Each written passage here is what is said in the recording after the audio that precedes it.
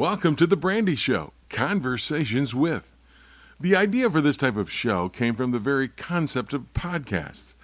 They're available to anyone at any time since they stay posted on the internet portal indefinitely. Podcasts that are time-sensitive, that deal with issues of the day are fine, but after a month or so, they can be out of date. Taking advantage of the technology, it made sense to me to create a program podcast that would last. It's as current the day it is posted to 6 months or a year from now. So I hope you like our series Conversations with. Thanks for stopping by. Today's conversation is with Fergus Connolly. By way of introduction, Fergus worked at the University of Michigan for the athletic department with Jim Harbaugh and the football program. He was the performance director and director of operations for a couple of years. He also worked for the San Francisco 49ers. He's worked with world-renowned soccer teams, Australian rules football clubs, NBA franchises, NHL teams, and Special Forces military operators. He's a specialist in helping people win, perform, and coach at the highest levels with consistent success. His book, 59 Lessons, is a blueprint for anyone who wants to be better, to lead better.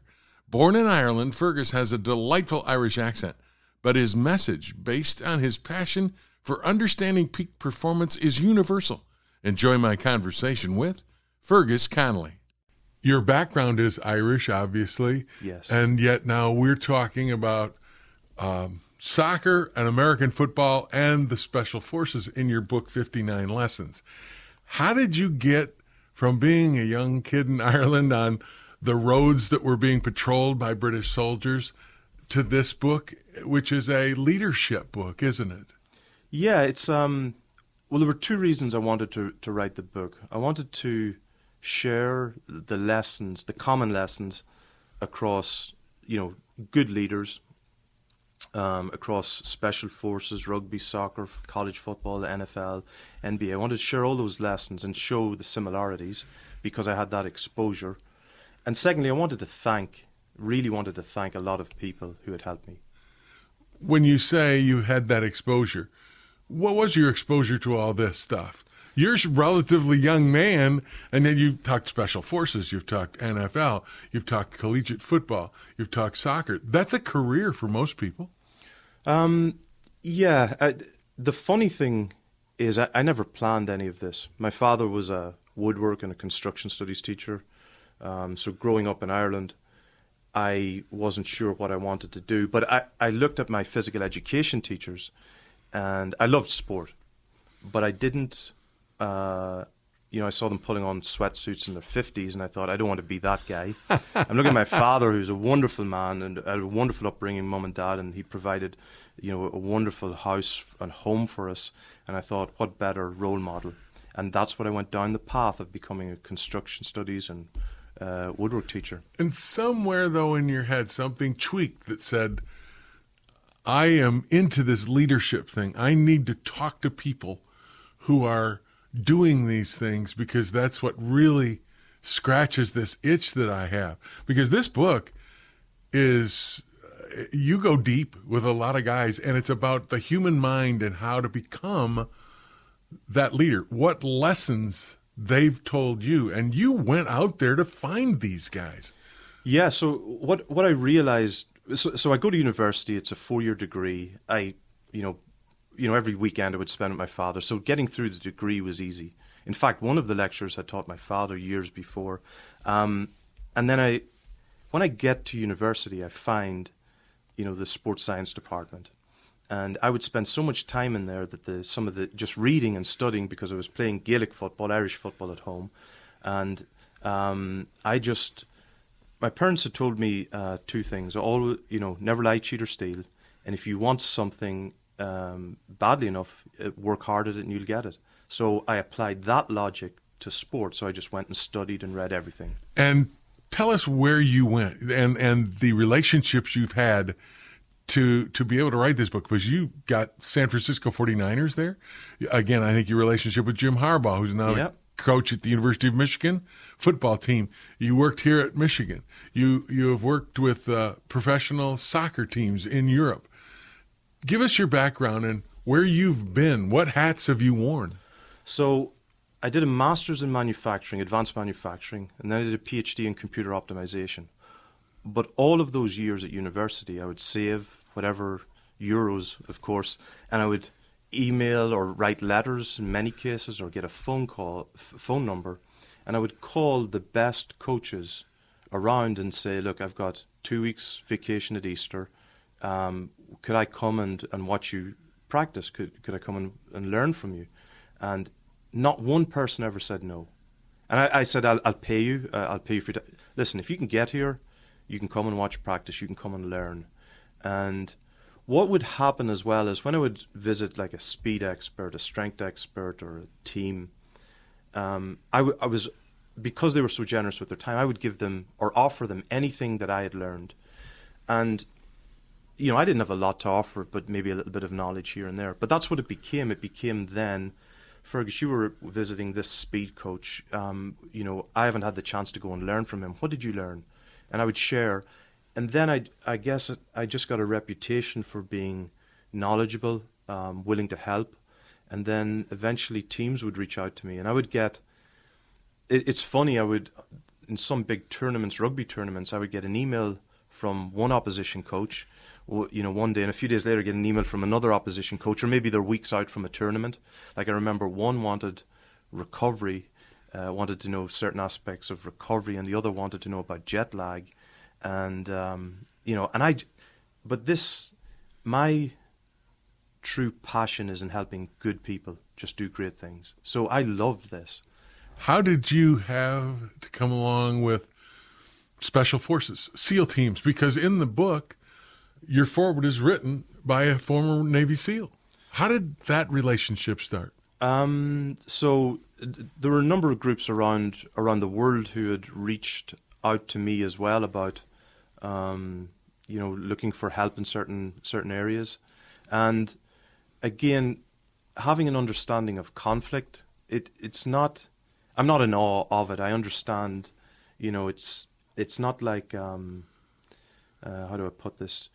You know, it's not as glamorous as people make out. There's a dark side to it, and you have to be able to understand both sides. When you say conflict, in the relationship of your book, is you're talking about competing in a contest? No, I'm talking about war. I'm talking about, you know, death, war, and there's, you know, there are obviously bad things. Good people have to do bad things for us to be able to, you know, 100,000 people to be able to go to the big house.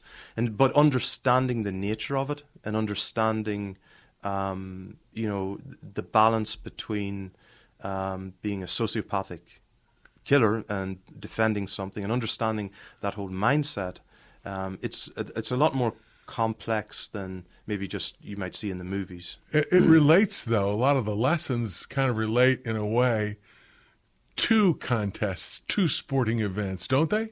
Absolutely. And the principles behind preparing an operator or a special forces soldier, whatever, to go into conflict, the principles behind the person are the exact same, albeit on a far lesser scale in sport. You know, everybody has tactical ability, you know, their experience and where they need to be if you're clearing a room or on a football field. Technical, your skill, so shooting, communicating and moving, or throwing a ball, catching a ball. The physical stuff is the same. And think of physical as just keys in a piano. Some guys need to be strong, some need to be fast, but they need all of those things. And lastly, the psychological component. So emotion, cognitive, spiritual. The principles behind all of these high performers are exactly the same. And having had the experience across the different areas, I was able to pull those together to be able to explain to these high performers, you know, the best way, and to take the best lessons from each, but also to be able to understand what doesn't transfer, you know. So some things, like if you go and watch practice anywhere, I always tell people, ask why. Just don't take the surface level. Like you might see a drill. Forget about the drill. Why are they doing it? So why are they doing it like that? And why are they? So get that, and when you get to that level, that's the bit that transfers. One of the lessons in the book, or at least the comments as I was going through it, was, and you talked about preparation, the time to prepare for this operation was yesterday. Yes. Yeah. And that's a lesson everybody out there could learn, couldn't they? Yeah, it's very interesting when you go across different sports. In rugby, for example, the practice the day before the game, the bus will arrive to the stadium or to a practice field. The coaches will get off and they'll go over and sit in the stand and talk. The team will go into the locker room, change and come out. The fitness coach will do a quick warm-up and then he walks off and the field is left to the offense and defense, and it's run by the captain of the offense and the captain of the defense. They both walk to their groups and they go, okay, we're playing tomorrow. What do you guys want to go through for tomorrow's game? And the coaches say nothing. The game has been handed over to the players the day before the game. And on game day, the coach's input is minimal. In other words, in many sports, the transfer of leadership happens the day before the game, so that when something goes wrong in the game, the players are the ones who take control. Is that the case that you found in American football? You were working with the 49ers. You were working with the University of Michigan. Coaches seem to be a little bit more involved on game day than they are in rugby. It's the inverse. In many cases, they become more involved. Now, obviously, they're two completely different games, and you don't have headsets and etc. But there's a balance between ownership on the field and ownership on the sideline, and that's the most important. Good teams, good players take ownership on the field, but how do you prepare for that? You must allow them at some stage throughout the week to take ownership, and good coaches, even speaking with the old 49ers players, Keena Turner and Guy McIntyre, I think Keena probably still gets nightmares of me pestering with questions like, what was it like with Bill Walsh? What was he like? And it was very interesting. He would talk about how Bill Walsh never shouted at a player. He would shout at the coach coaching the player, but the player knew if they made a mistake. And that's why when people talk about leadership in teams or in business, you have to develop leadership. You can't take ownership off the field. Also, it's important to win. You and I were talking about this earlier. The idea of, you're competing, you're in the process, thank you for participating, really doesn't get it, because you have said you want this level of competition, this preparing to get young people, especially in organized sport, to get ready for life. And they're going to need to understand there is a winner and there's a loser, isn't there? I couldn't agree more. So you listed, whatever accomplishments or whatever way people want to look at it. But I can sit here and list every single failure I had just before that. Like, my life has been a series of, stumbles, things I've failed at. But you have to sit back and learn from them. I've lost lots of games. I've been fired. I've lost jobs. I've gone for interviews, didn't get them. Went for jobs, went for positions. There's a whole series of failures. But the question in life is, it's not whether you win or lose. It's, do you win or learn? And every loss is an opportunity to learn from that. And you have to be brutally honest with yourself and, draw the conclusions out and move on. And if we were speaking about this earlier, this is my opinion. The role of sport in life is to prepare young people for the life and for challenges they're going to have. Such a small percentage are ever going to, play professional. So it's an opportunity. Losing is not the end, but it's a learning opportunity. Sit your son down or your daughter down and talk to them. Okay, you lost, so what did you learn from it? But the other really interesting thing I learned from the best coaches were they would treat wins with the same degree of analysis. And they would go, why did we win? And they'd reinforce the positive. And that's very, very important. I was speaking with a parent yesterday, and they were asking me, okay, but what happens if, my son is on a team that's never winning and they're losing all the game? I said, okay, but the scoreboard in this instance is not the only thing that matters. You have to find small wins. So, for example, if your local basketball team is going to play the Warriors tomorrow, not going to win. So you set small wins, you set targets. You're never going to give Steph Curry an easy shot. Might not stop him, but so set targets, and that's where you get the wins. You have to reinforce, and it's finding that balance. But like you said, life is unfair. So how do you prepare people? How do you prepare kids for that? You talked earlier about Bill Walsh and Keena Turner and how he coached the coaches. It reminded me a little bit of Nick Saban's approach. And I don't know whether you know Nick or you've probably studied him if you've written this book, because his whole deal is, and you've got a quote, you can only compete against yourself. Don't worry about your opponent. And that's, I think, Saban's idea. We are going to be the best we can be. And whoever shows up, fine, we'll play them. But if we play the best we can play, if we do the best we can do, we'll probably win. Is that kind of the idea? Absolutely. And there are two reasons that your biggest competitor is yourself. One is that if you win or lose, you need to have a mindset for how do you get better. So if you play to your best each day, and this is not trite, this is serious, because the best team in the world, the All Blacks, have the same philosophy. Your best is what you're competing against all the time. And we all have strengths and weaknesses, so our job is to play to our strengths and limit our weaknesses. And that's the only way that you improve. But the second reason is, doesn't matter if you're bottom of the table, but it certainly matters, it doesn't matter whether you're top or bottom, but it really matters if you're the best team.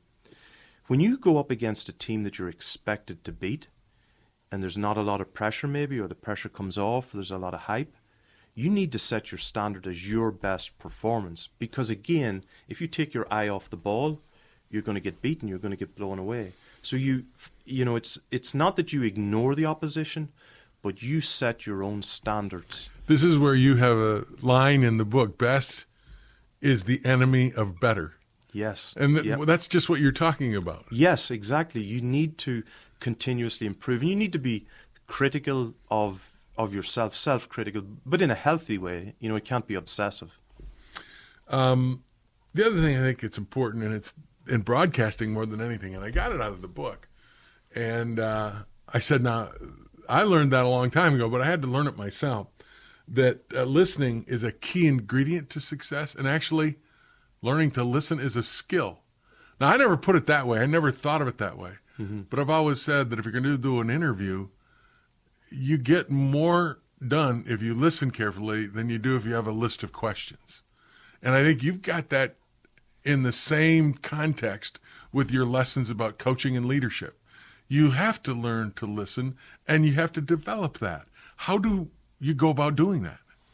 So on sidelines, I'm always, the quietest, or I'm, whatever. But I'm watching, listening rather than getting involved. Like, there's enough emotion in a game, but that's an opportunity to observe, to listen, to pick up clues. The other thing as well is when you're preparing teams, it doesn't matter what the situation is, your job is to problem solve and to continuously improve. But the athlete in front of you, or the coach, they're going to tell you what the problem is if you give them long enough and if you truly listen. They drop clues. They might come to you with a particular issue, and after a few minutes sitting, chatting, you figure out what the real underlying issue is. Does this work in the workplace too? Absolutely. Absolutely. But again, you have to want to help develop the people that you have working for you and take care of them. Like you said, you spoke about Saban earlier and having his coaches. You can't row the boat, and steer it at the same time. So he's going to steer it, but he's going to watch the guys he has rowing the boat. You also have a thing in there where you talk about, and this is where it gets into the philosophical, if you will. Develop the person, not necessarily the player. Mm-hmm. You talk about building a character within a person, and then that person becomes a better player. How does that work? I mean, as a leader, you've learned from people who do that, right? Is this from military? Both sport and military. So So let's say you get a 5 or 4-star recruit and they come to Michigan. They can play the game. And I learned this because I would end up starting working in sports where I didn't have initially a lot of experience, and you have to learn the game. But even at the elite end, the guys can play the game. You know, I'm not going to teach them anything new, and trust me, there's a lot of coaches who are not going to teach them much new, as great as they think they are, but they will help improve them. However, they can play the game, so it's about tweaking and developing them. But 9 times out of 10, what trips them up on the field or for having a long, sustained career is personal development. It's nothing to do with the game. And the way that sport has developed now, particularly here, guys are coming into a system at a younger and younger age, but they don't have the life experience to be able to survive, have a long career. That's the secret. It's about sustained success. But remember, the guy can play the game. This plays into what we just talked about. And again, I went through the book and I picked out lines that I thought were great. This one plays into that, where you develop the person maybe more than you try to develop the player. And that is, people skills sometimes matter more than intelligence. And we were just talking about that. You're developing a player and character matters. And that's part of the people skills aspect of a coach or of a leader. How do you develop those people skills? Is it trial and error, or are you born with that ability to see someone and know what buttons to push? Well, I think it's very, very interesting when you look at the current generation of coaches that we have now, and look at the future generation. But when we look back at some of the older coaches, many of them were initially teachers, or many of them had other careers. So they developed people sense. They developed personal skills outside of just the coaching arena. And that gave them a wonderful ability to read people, to understand people, not just players. And that's a wonderful skill set.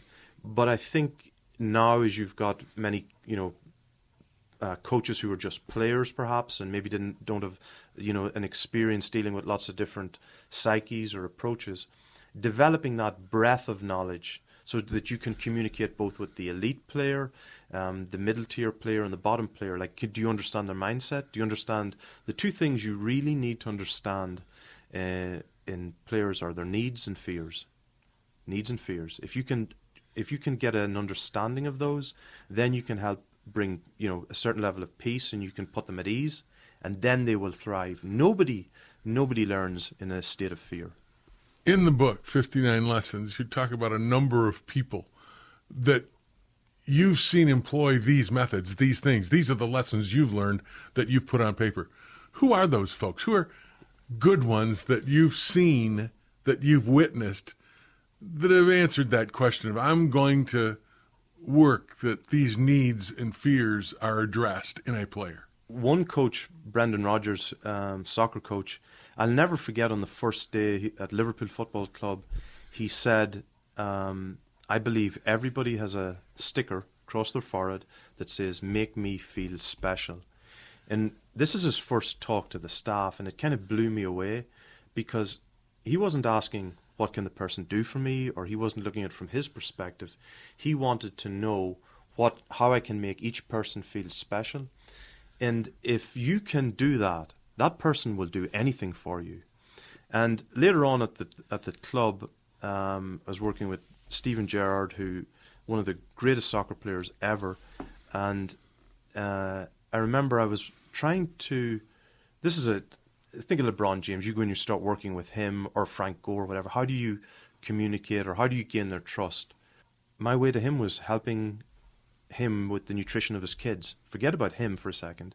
And it was fish oil. I was trying to help get him to take fish oil for inflammation, because he was an older player.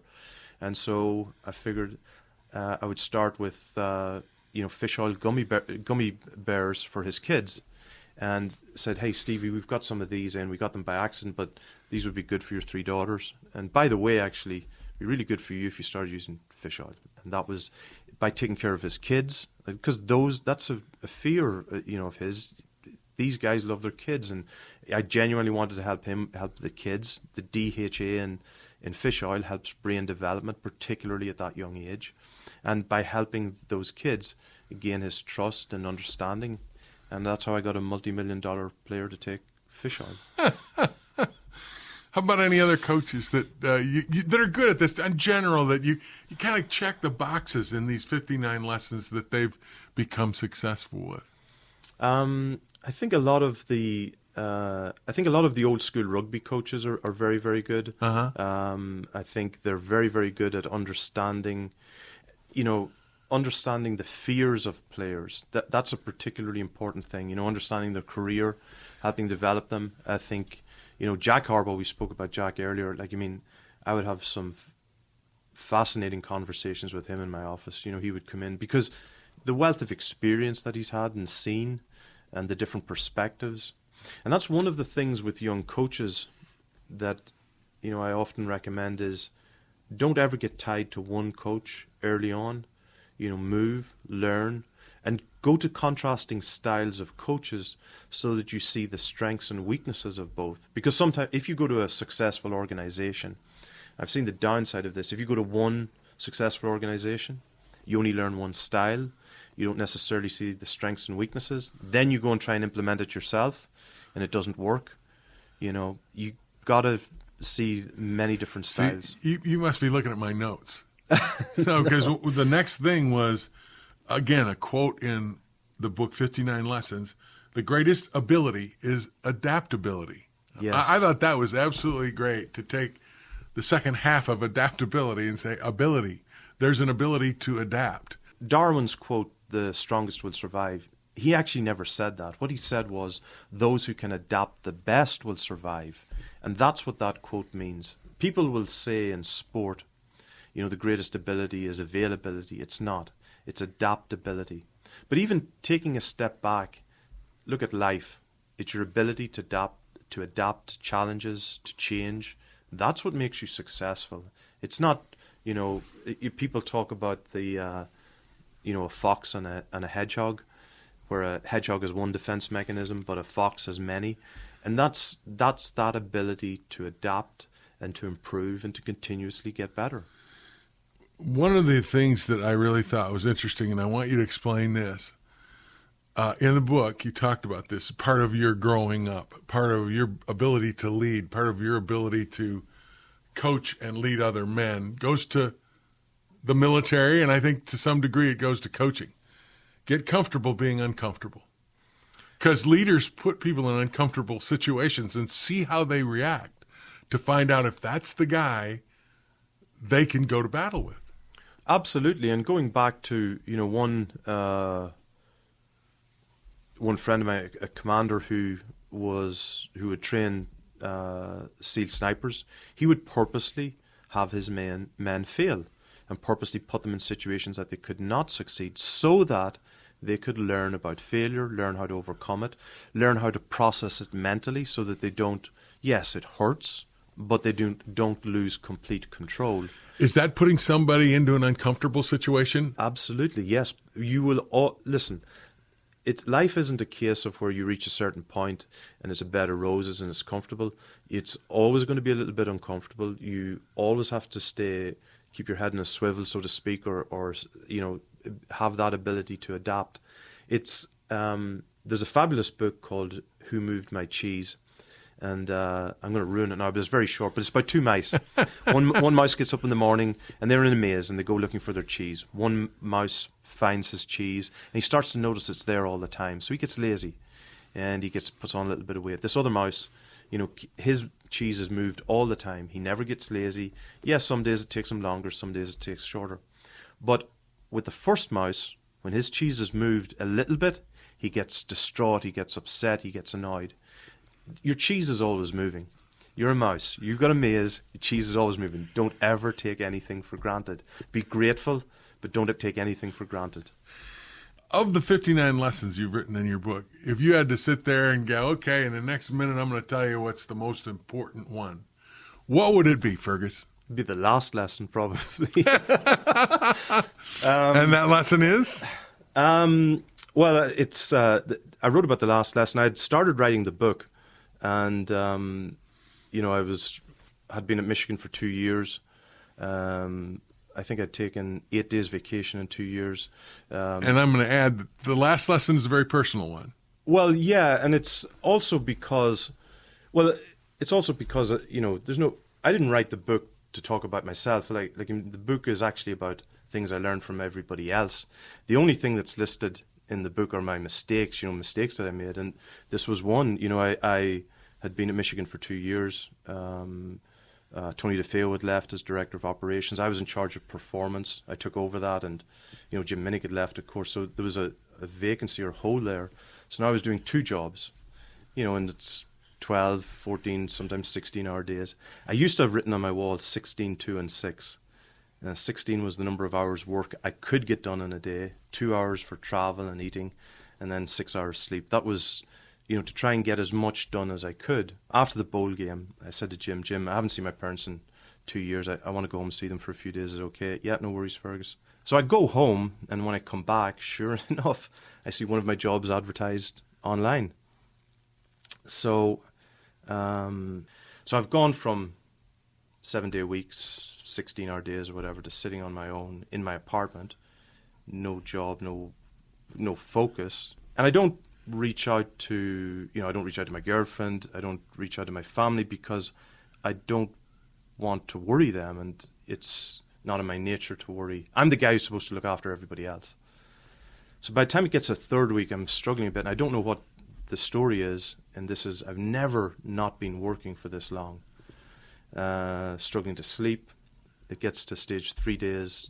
I haven't slept for 3 nights. Just this, I don't know what's going on.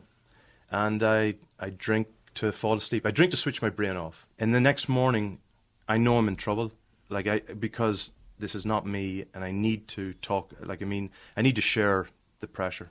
So I get into my car and drive about 3 blocks from my girlfriend's house. I crash. I'm arrested, and that was what happened. And of course, I was distraught, and I misbehaved, of course, when I was arrested and that. But it was almost like a sense of relief, to be really honest with you, Jim, because just the pressure of 4 weeks of not going.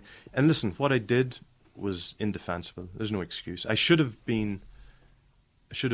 reached out. I should have spoken to someone. I should have shared the fact.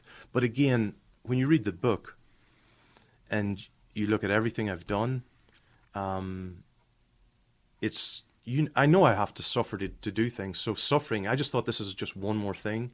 I remember saying to myself, this is just one more thing. I'm going to tough this out, because I've toughed out so many other challenges in life. But this one I didn't. This one I couldn't. It was too much. I was trying to take on too much. So after that, I come home and I turn my phone off. And 3 days later, I turned on. It was on Thursday, and I had a whole series of text messages from friends, NFL guys, coaches, all around the world, Australia and whatever. And a lot of them were military guys I'd worked with, which was touching. And there were CEOs, there were different people, and they had heard what had happened. Of course, it makes the news. Nobody knows the background. Not that that matters, but but the people who called were those who knew me. The conversation went 3 ways. There were three stages to almost every one of those conversations. Fergus, what happened? You okay? The second one was, why didn't you call me? You knew you should. You knew you could have. And some of these guys were guys I looked up to. These are guys who have achieved far more than I've achieved. And I was going, and in the back of my mind I'm going, but you're the guys I look up to. You would have tolerated this. And the third one was, okay, Fergus, you don't know this about me, but... And every single one of these people shared with me a story that, or things, challenges they had gone through, where they had cracked, they had broken, but I didn't know about it. It hadn't been made public. Like some incredibly well-known people who names are easily recognizable told me things that I didn't know about, that they had, really, really tough things. And it put what I'd gone through in context, but it also showed me that, even the strongest of us at times, we're not going to get through this on our own. And I had, up until 41 years of age, I'd tackled everything on my own. And this one I couldn't. The other story about this was the interesting part where the SEAL team, the special team guys, when they heard about this, they actually called you back. And what they told you was amazing when you related the story to me. Yeah, so a few weeks later, I'm on the East Coast with a Special Operations Group, and I was asked to come in and give a talk on, performance, not on psychology. It was on performance, and I was going through how the model, because my first book, Game Changer, has been used as a manual for a number of Special Operations groups. And I was going through with 200 or 300 guys in the group, and the guy who brought me in, really good guy, but I could have killed him at the moment. So I finished the talk and get a round of applause, whatever. And anyway, he comes up, and I thought he was going to say thank you and any questions. And he said, "Hey, Fergus, would you mind sharing the story about your burnout and your DUI?" And I looked at him for a minute, and I was about to go straight across the stage at him. And I said, "Sure." And so I told the story just as I told it there. And room went quiet for a bit, and then the group themselves started speaking and whatever. And I didn't pay any, remarks. I didn't pass, So anyway, we leave. I'm back at the hotel that evening and, speak with the guys. And then the next morning I wake up and I've got a text on my phone. "What time is your flight at?" from my friend. It says at 4 p.m. He said, "Can you come back in? The officers would like to meet you. They heard about your talk and about your burnout, your DUI." So I go back in the next morning, and in a small room, about 20-something hardened special operator, guys in the room. These guys are in their 40s. They've seen a lot, and they said, "Fergus, would you mind telling us what you told the guys yesterday, because we heard about it?" So I told them the whole story, and I told them, and I was embarrassed telling the story, but I wanted to, they wanted to hear it. I told them. The room went quiet, and this guy, I still remember, he told me, he said he was 43. It still sticks in my head, and he said, "What happened to you is exactly what happens to us. You thrive under pressure. We thrive under pressure.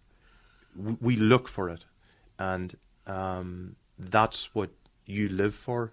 He said, "We have the same problems that you have when the pressure has come off, and that's when we get our domestic violence or drug or alcohol or issues." And so that led to me helping two of the groups put together a model for personal and personal development within the groups, because, and it goes back to the point we spoke about earlier, creating a resilient person, good person, who can then become a great player, and putting that model. So, spoke about it earlier, I can't give these lessons and not learn from them, but, I failed in this instance, but it was a learning opportunity. So it gave me, 12 months to, well, in this case, 6 months to sit down and go through, okay, why did this happen? Why does it happen to me? Why does it happen to other high performers? The difference in mine is it was public, but there are, like I said to you, the phone calls I got were, there's so many other ones that happen, but they never become public. So how could I learn from that, and then how could I help these other high-performing groups or other high performers create a model for resilience so that it doesn't happen again or to anybody else? Last question. Can you share with us what that model consisted of? There are two sides to it. One is, and this is for high performers in general, so all of your listeners would appreciate. There are three types of people in the world. We a very simple model. There are sheep, who are the young, the old, the infirm, or at different points in our lives where we're weak. And then there are wolves. There are bad people. There is evil in the world, and particularly in there, but there are narcissists and sociopaths and whatever that you will deal with. But the majority of us recognize in society that we have to look after one another. We are the sheepdogs. But as sheepdogs, you look after the sheep, you look after your family, you look after your loved ones. But you must look after yourself first. And that was the mistake that I made. It's the mistake that many of them make. And you need to surround yourself with fellow sheepdogs who you can lean on when things get tough. Because that was the learning lesson for me. Even the toughest of us would need to lean on people. And that was the first thing, for them to acknowledge that we all have limits. And the second part is that we talk about finding, happiness in life. There are four things, or contentment really. You need to know who you are. You need to know your strengths and weaknesses, because and sometimes your greatest strength can be your greatest weakness. In other words, if your strength is looking after people, sometimes that can be used against you. You can overextend.